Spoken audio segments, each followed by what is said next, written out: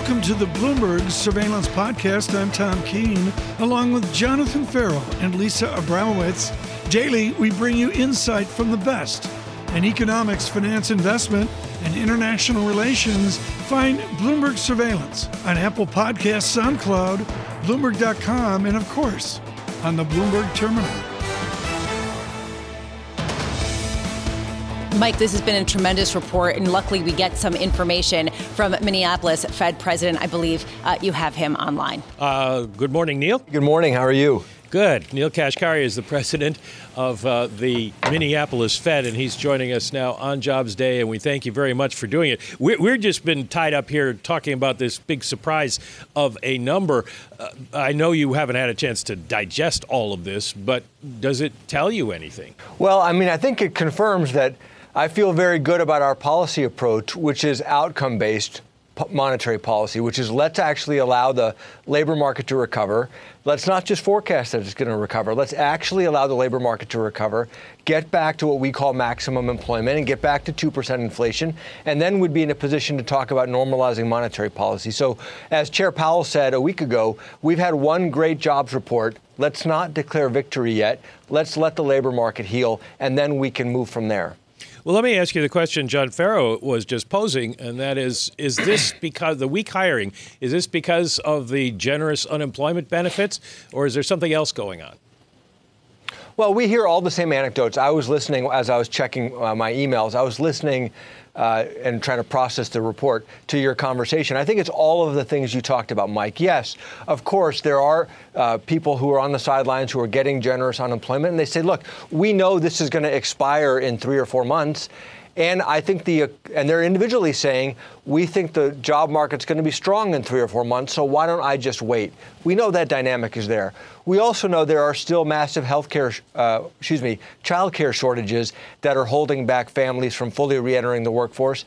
That's disproportionately affecting women. And there are still a lot of people who are nervous about the virus, who maybe have not yet been vaccinated or who would need to get back onto mass transit in order to get to their job. And they're nervous about getting onto a crowded bus or getting onto a crowded subway. So I think there are a number of factors, but most of these factors should work themselves out over the next few months if the vaccinations continue, if the variants don't flare back up again. That's why I feel pretty confident that most of the pricing pressures that we're going to see are in fact going to be transitory, and we can get something back to a full economy, in the foreseeable future.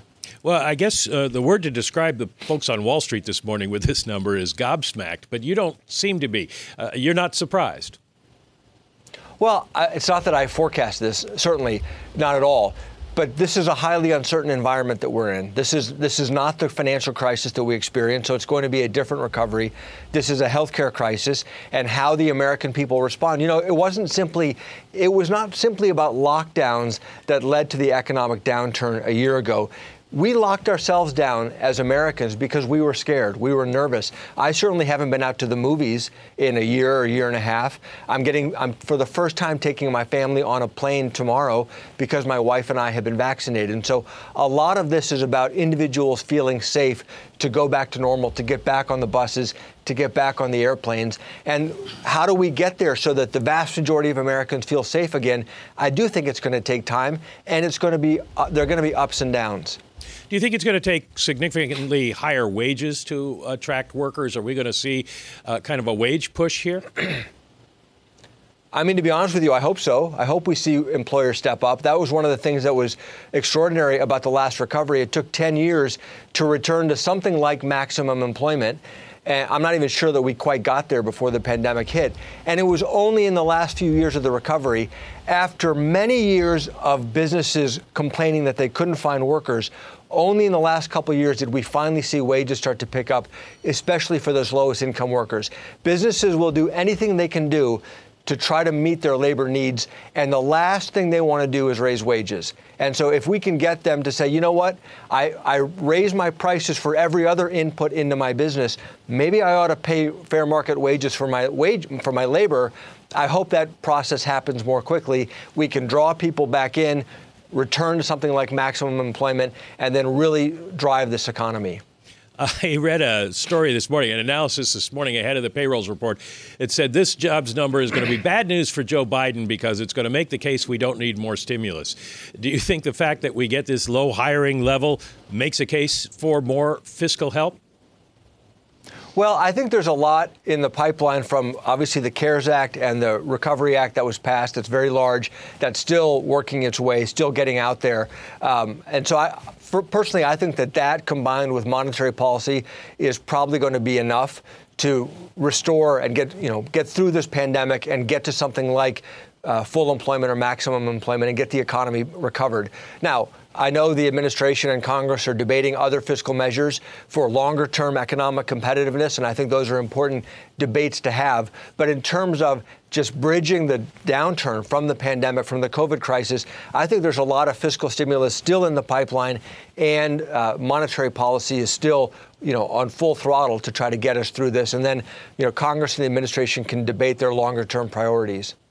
Speaking of monetary policy on full throttle, last night the Fed warned that elevated risk appetite is raising risks of what your report euphemistically called a repricing event. Many on Wall Street blame you for that. They say you're no longer taking away the punch bowl, but you've become the bartender. What's your reaction to that? Well, I haven't done the math on how many Americans are still out of work. As of yesterday, the number in my head was around 8.5 million Americans, roughly, call it 8 million, out of work who were working before the pandemic. And the labor force has grown, or the population has grown since then. So it's probably closer to 9 or 10 million who want to work and should be working, who are out of work. So for Wall Street, my friends on Wall Street, and I have a lot of them, I hear from them all the time complaining about the Fed's policies that are mucking up their trading strategies. I have zero sympathy because there are still 8 to 10 million Americans who want to work, who ought to be working, and we need to rebuild this labor market and put them back to work. And then at that point, there will be plenty of time to normalize monetary policy. And if we're wrong, if these inflation surprises are not transitory but end up being more persistent, we have the tools to deal with that. We have the tools to tighten monetary policy to keep inflation in check. I'm not worried about that. What I am worried about is not having another 10-year recovery for our labor market. That's devastating to millions of Americans, and we need to put them back to work much more quickly. Yet the question a lot of people ask is, do you still need to do $120 billion a month, or would less get you the same result that you're getting now? I would say this. Quantitative easing is an inexact science. And what we're doing right now, I think, is supporting certainly the housing market, supporting financial markets in generally, keeping the yield curve lower, keeping the 10-year down, which bleeds through into all sorts of other different interest rates across the economy. So we're providing a lot of support to accelerate that recovery. Could somebody argue, instead of 120, it should be 110? Sure, we could have that debate. But this is it's an inexact science. So I'm firmly in the camp of what we are doing right now is providing a lot of support. Once we've actually seen substantial further progress, which is the forward guidance that we've given to get back to our dual mandate goals, that will be the time to consider changing it. I don't see any reason right now to change something that is working and providing support to the financial system and to the economy. Interestingly, there's a $40 billion options bet that at Jackson Hole, Jay Powell will say something to change the market's perception of when you might taper. What would you say to that kind of timing in terms of when the markets might hear from you? I'm not going to speculate on that. I'm sure there are multi-billion-dollar bets on all sorts of different things. Let the markets have their fun and make those bets. We are focused on returning to our dual mandate goals, getting back to maximum employment. And we've said we want to see substantial further progress. And today's jobs report, for all those people who've been saying, oh my gosh, the Fed needs to normalize quantitative easing, today's jobs report is just an example of we have a long way to go. And let's not prematurely declare victory. Does this change your forecast for what happens the rest of the year in terms of growth and employment? I need to look at the details underneath the numbers, which I haven't obviously been able to do. My gut tells me no. I think I've been in the camp that it may take a few years before we get back to full or maximum employment because we still have a deep hole. Remember, this 8, 9, 10 million number of Americans who ought to be working, who want to work, who are not working, that is still roughly like the great financial crisis. the deepest part of the great financial crisis. So yes, there are sectors of the economy that are doing great. There are sectors of the economy that have fully reopened, but we are basically in a labor market like we were in 2009. And it's going to take time. And I hope it doesn't, like I'm saying, I don't want it to take 10 years. Hopefully we can put this back together in a year or two, but I just don't want to declare victory prematurely. I guess I got to ask you one more question before we go, and that is everybody was predicting that we were going to get the Fed's inflation target met by the end of the year or sometime early next year. Do you think that could be off, that maybe it's going to be a little bit harder to pull prices up? Well, I think mathematically it's not going to be that hard to do it because we had such low inflation readings more than a year ago, and those numbers are now rolling out of the math. So I think between energy prices and arithmetic, you're going to see a short-term pop.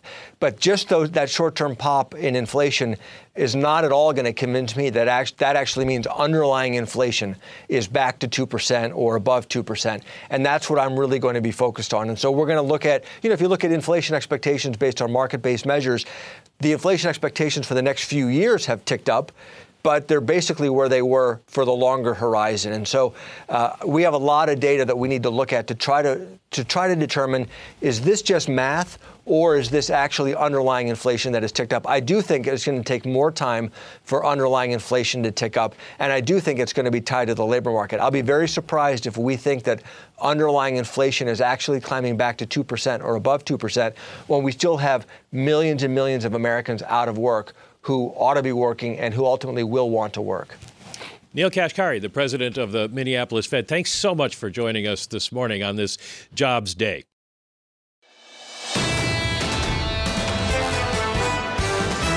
The markets have shifted off the shocking labor report.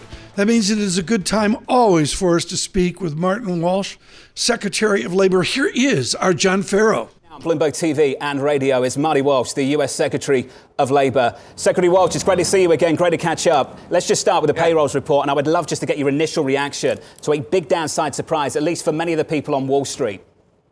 Yeah, we added 266,000 jobs this month. Under normal circumstances, that would be a great month.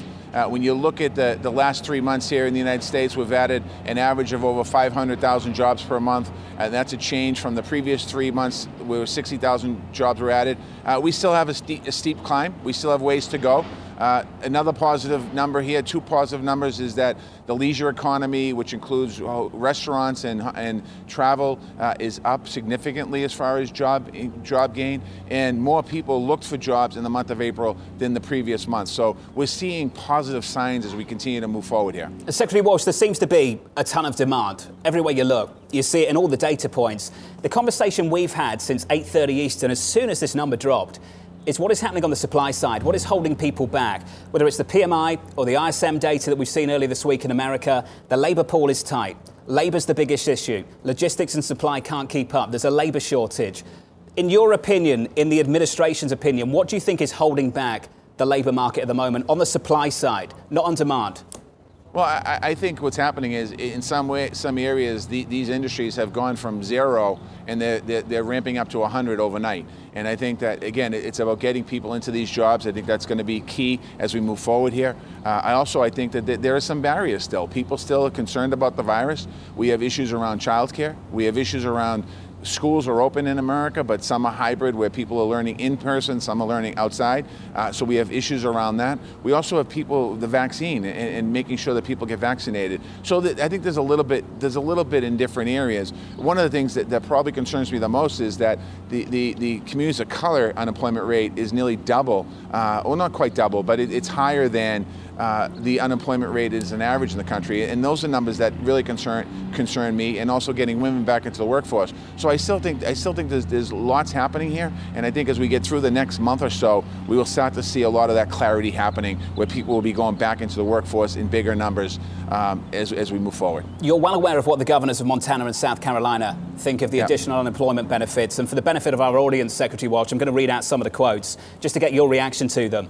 The vast expansion of federal unemployment benefits is now doing more harm than good. That was the Montana governor earlier this week. The governor of South Carolina saying what was intended to be a short-term financial assistance for the vulnerable and displaced during the height of the pandemic has turned into a dangerous federal entitlement. That's the talking points coming from the governor of Montana and South Carolina and elsewhere in the country too, and in part on Wall Street from some of the economists as well. I haven't heard the administration's response to that. Secretary Walsh, what is your reaction to their take on the situation? My reaction is we still have millions of Americans that are out of work. We still have millions of Americans worried about putting food on the table, paying their mortgages, paying their rents, keeping their families moving forward. And there's still concern here. There's been lots of industry as well in this country that have disappeared. Businesses and companies that people work for disappeared during this pandemic. So again, we still, as I mentioned earlier, we still have a steep hill to climb, and we're going to continue to climb that hill as we move forward here.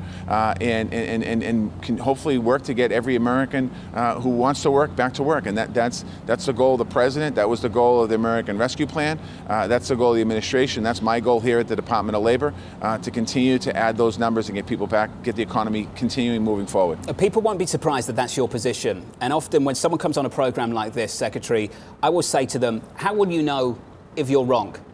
And when we look at the additional $300 a week in unemployment benefits that run through September, how would you know if you're wrong?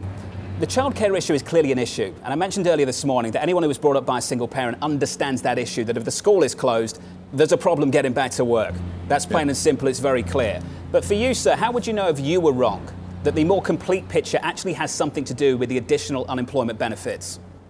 I mean, I think I talk to the American people every day, and when I'm out talking to people, I mean, there's concerns with childcare, there's concerns with education, as far as schools not being open. There's also concerns with people's personal health. They're concerned about the virus, they're concerned about their family.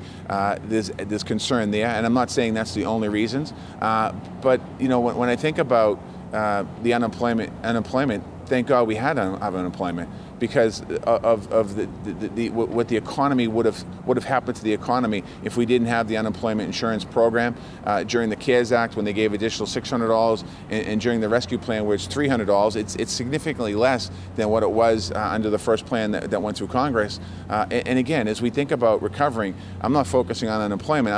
I'm not focused on unemployment benefits. I'm focusing on how do we get these sectors opened up again, and we're working to make sure these sectors are opening up. That's what the president's focused on. That's what his team is focused on, making sure that we open up these sectors. And again, there's some good highlights and bright spots in this report today. We're seeing the retail sector picking up. So again, to answer your question, how do I know? I'm not sure. I guess I can give you an accurate answer, other than saying that unemployment is important right now still in America for too many Americans. The governors of Montana and of South Carolina are looking to remove these benefits. I don't think it would surprise anyone if other states followed in the weeks to come. Have you spoken to them, Secretary Walsh? Have you talked to them this week? No, I haven't talked to them yet. I know they've been having contacts with different people in the administration, I believe. The unemployment rate in Montana is about 3.5%, which is significantly less than what we're talking about today in the country, which is over 6%. So again, every state has different factors, and they're in different spaces. So there's different reasons for people concerns. If you look at the state of Massachusetts, or you look at the state of New York, or you look at California, other places, the unemployment rates are higher in those places, because a lot of those industries are still just coming back. So you can't compare it's apples to oranges, not apples to apples. Well, do you think it's apples to oranges to allow each and every state to have these same additional unemployment benefits? And next time around, Secretary Walsh, do you think we need to rethink how we distribute some of those benefits? Well, I think in the American Rescue Plan, the one thing that's in there is a $2 billion investment for us to look at the UI system. And I think that that's something that the pandemic has showed us, is that we have an opportunity right now to look at what worked, what didn't work, and how do we strengthen the system for the country and for individual states and territories in this country. Secretary Walsh, good to catch up. Looking forward to catching up again soon. Some big questions, and hopefully we get some answers in the months to come.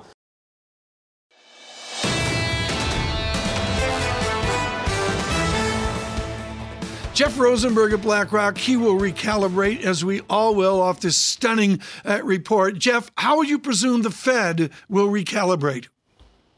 Well, I think the first thing is that not any one single report is going to determine the Fed's change or its projections. And the expectations are here for a string of reports. Obviously, this report has disappointed that. But the Fed's outlook was not to react to just one report. Now, that's on both the good news and the bad news. And so we'll move on. This report is very much at odds with all the other data. So clearly there's something going on here.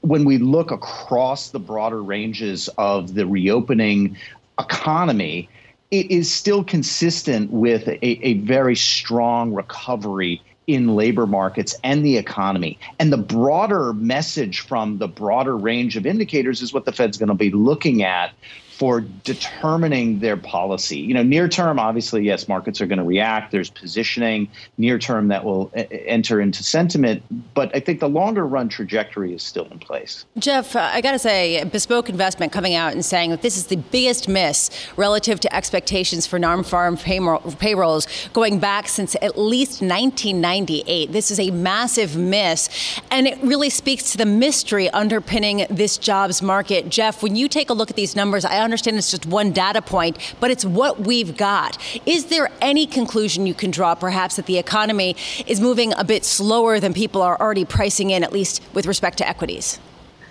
So again, we need to be a little bit careful here.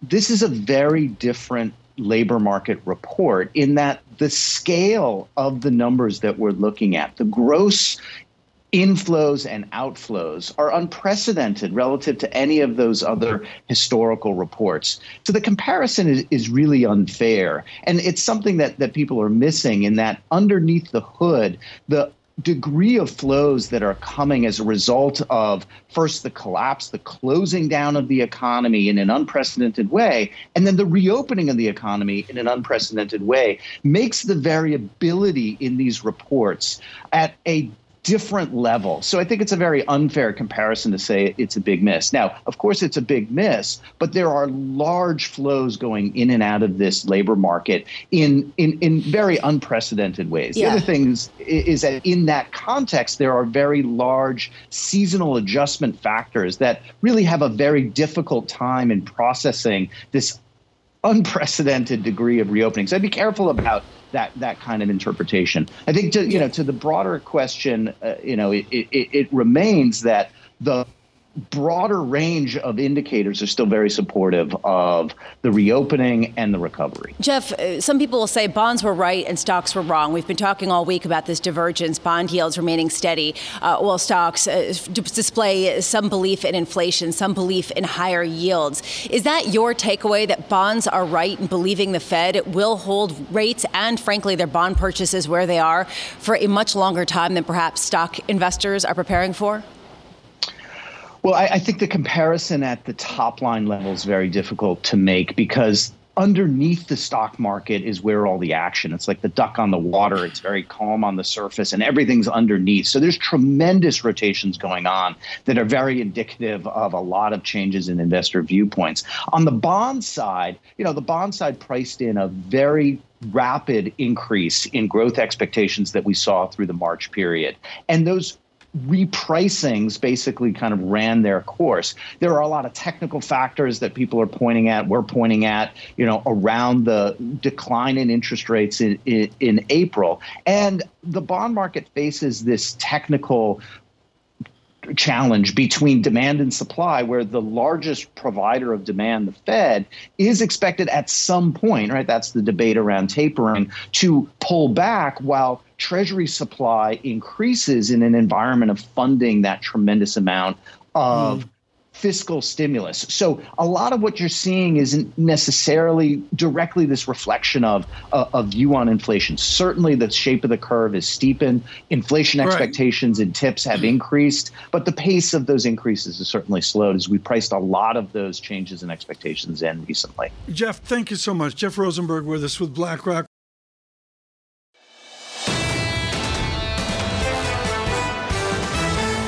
An historic day. There's no other way to put it. Within a natural disaster that spans, back to Valentine's of a year ago, there have been surprises and shocks along the way. The short-term paper market, full faith and credit, and things outside full faith and credit, is truly the depth of the market. It is the touch that you have, the pulse of the market, tick by tick. Jerome Schneider is expert at this at PIMCO, a perfect guest. Jerome Schneider, when you saw the employment report, what did you look at on your Bloomberg terminal, or what did you say, I need to look at this in the next 30 minutes? Yeah, good morning. There's a variety of things that obviously are coming to mind. One, clearly the trade-off with regard to job openings and unemployment. That's going to be a structural discussion that's going to obviously create implications for the shape of the yield curve and, frankly, rates as we know it. And then, as soon as the number came out and you started to digest it, you can quickly see that, some of the data is more volatile. We had here at PIMCO thought that some of the high-frequency data stalled a bit in the past month. We didn't forecast this kind of, with revisions and downward spike. But I think that we expected that, that some of the jobs would come back. And then what we actually did see, some of the bright spots in this report, if you want to call it that, were that some of the COVID sectors actually did okay during this period. And so I'm not saying that the market is looking through it at this point in time. We're clearly lower in yields, although it has rebounded substantially from the 10-year at 145, clearly. But I think what we are is recognizing the fact that the Fed will probably use this to continue to remain vigilant, remain patient, and remain dovish for the foreseeable future. And in the context of the report, look through and try to highlight some of that structural questioning that goes on. For us in the short-term markets, I think it says one thing, that short-term benchmark rates are going to remain very low for a long time, well into 2023. You have overnight repo rates at zero, T-bills close to zero, and this is the challenge for investors, is try to balance safety, which is not paying you a lot right now, versus being more opportunistic and where you think appropriate risk-adjusted returns might be. And that's going to be the challenge for the next, not just the next few months, but probably the next 1 to 2 years as we evolve out of this. All right, so Jerome, just this data point here, as exceptional as it was, seems to play right into the rhetoric of Fed Chairman Jay Powell in terms of lower for longer. Until we see the whites of their eyes, we're going to remain on the sidelines. Is that your expectation? Is that the rhetoric you expect to continue to hear from this Federal Reserve? Yeah, the Fed has actually been very well coalesced around that rhetoric, and it's surprising how well he's effectively corralled some of the dissenting voices, at least in the recent future or the recent past. I think in the future, as we look forward, this probably gives a little bit more ammunition to Powell to be into that dovish sentiment, to be patient, to see what happens and evolves, and to do so clearly in the face of central banks around the world who are looking to reduce to taper, to reduce their stimulus. And we've seen that from the Bank of Canada, we've seen it from the Bank of England. Even this morning, the ECB, we saw discussion of potential tapering to begin in June. And I think that is something that he's going to have to press against. So clearly, the Fed and Jerome Powell wants to be last in that sequencing to even begin to taper and begin that discussion of removing some of the accommodative policy measures that we've seen. So just goes back to the point that these low rates that we're going to see are going to be here for some time, and they're going to do so in the context of making sure that the economy is on firm footing, making sure that some of these structural challenges in employment are somewhat resolved, maybe not entirely resolved, and to get some of the 8 to 9 million jobs that are still remaining out,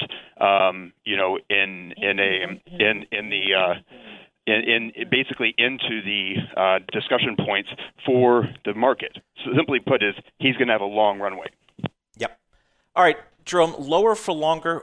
What does a guy like you in the short term end of the market do? Where do you guys go for any type of yield?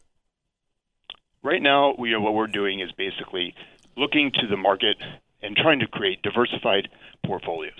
Those diversified portfolios are really consisting of looking at high-quality structured credit, asset-backed securities, steering a little bit away from corporate bonds, and just being more sensitive to the sector's selection right now. Jerome, can I ask a question?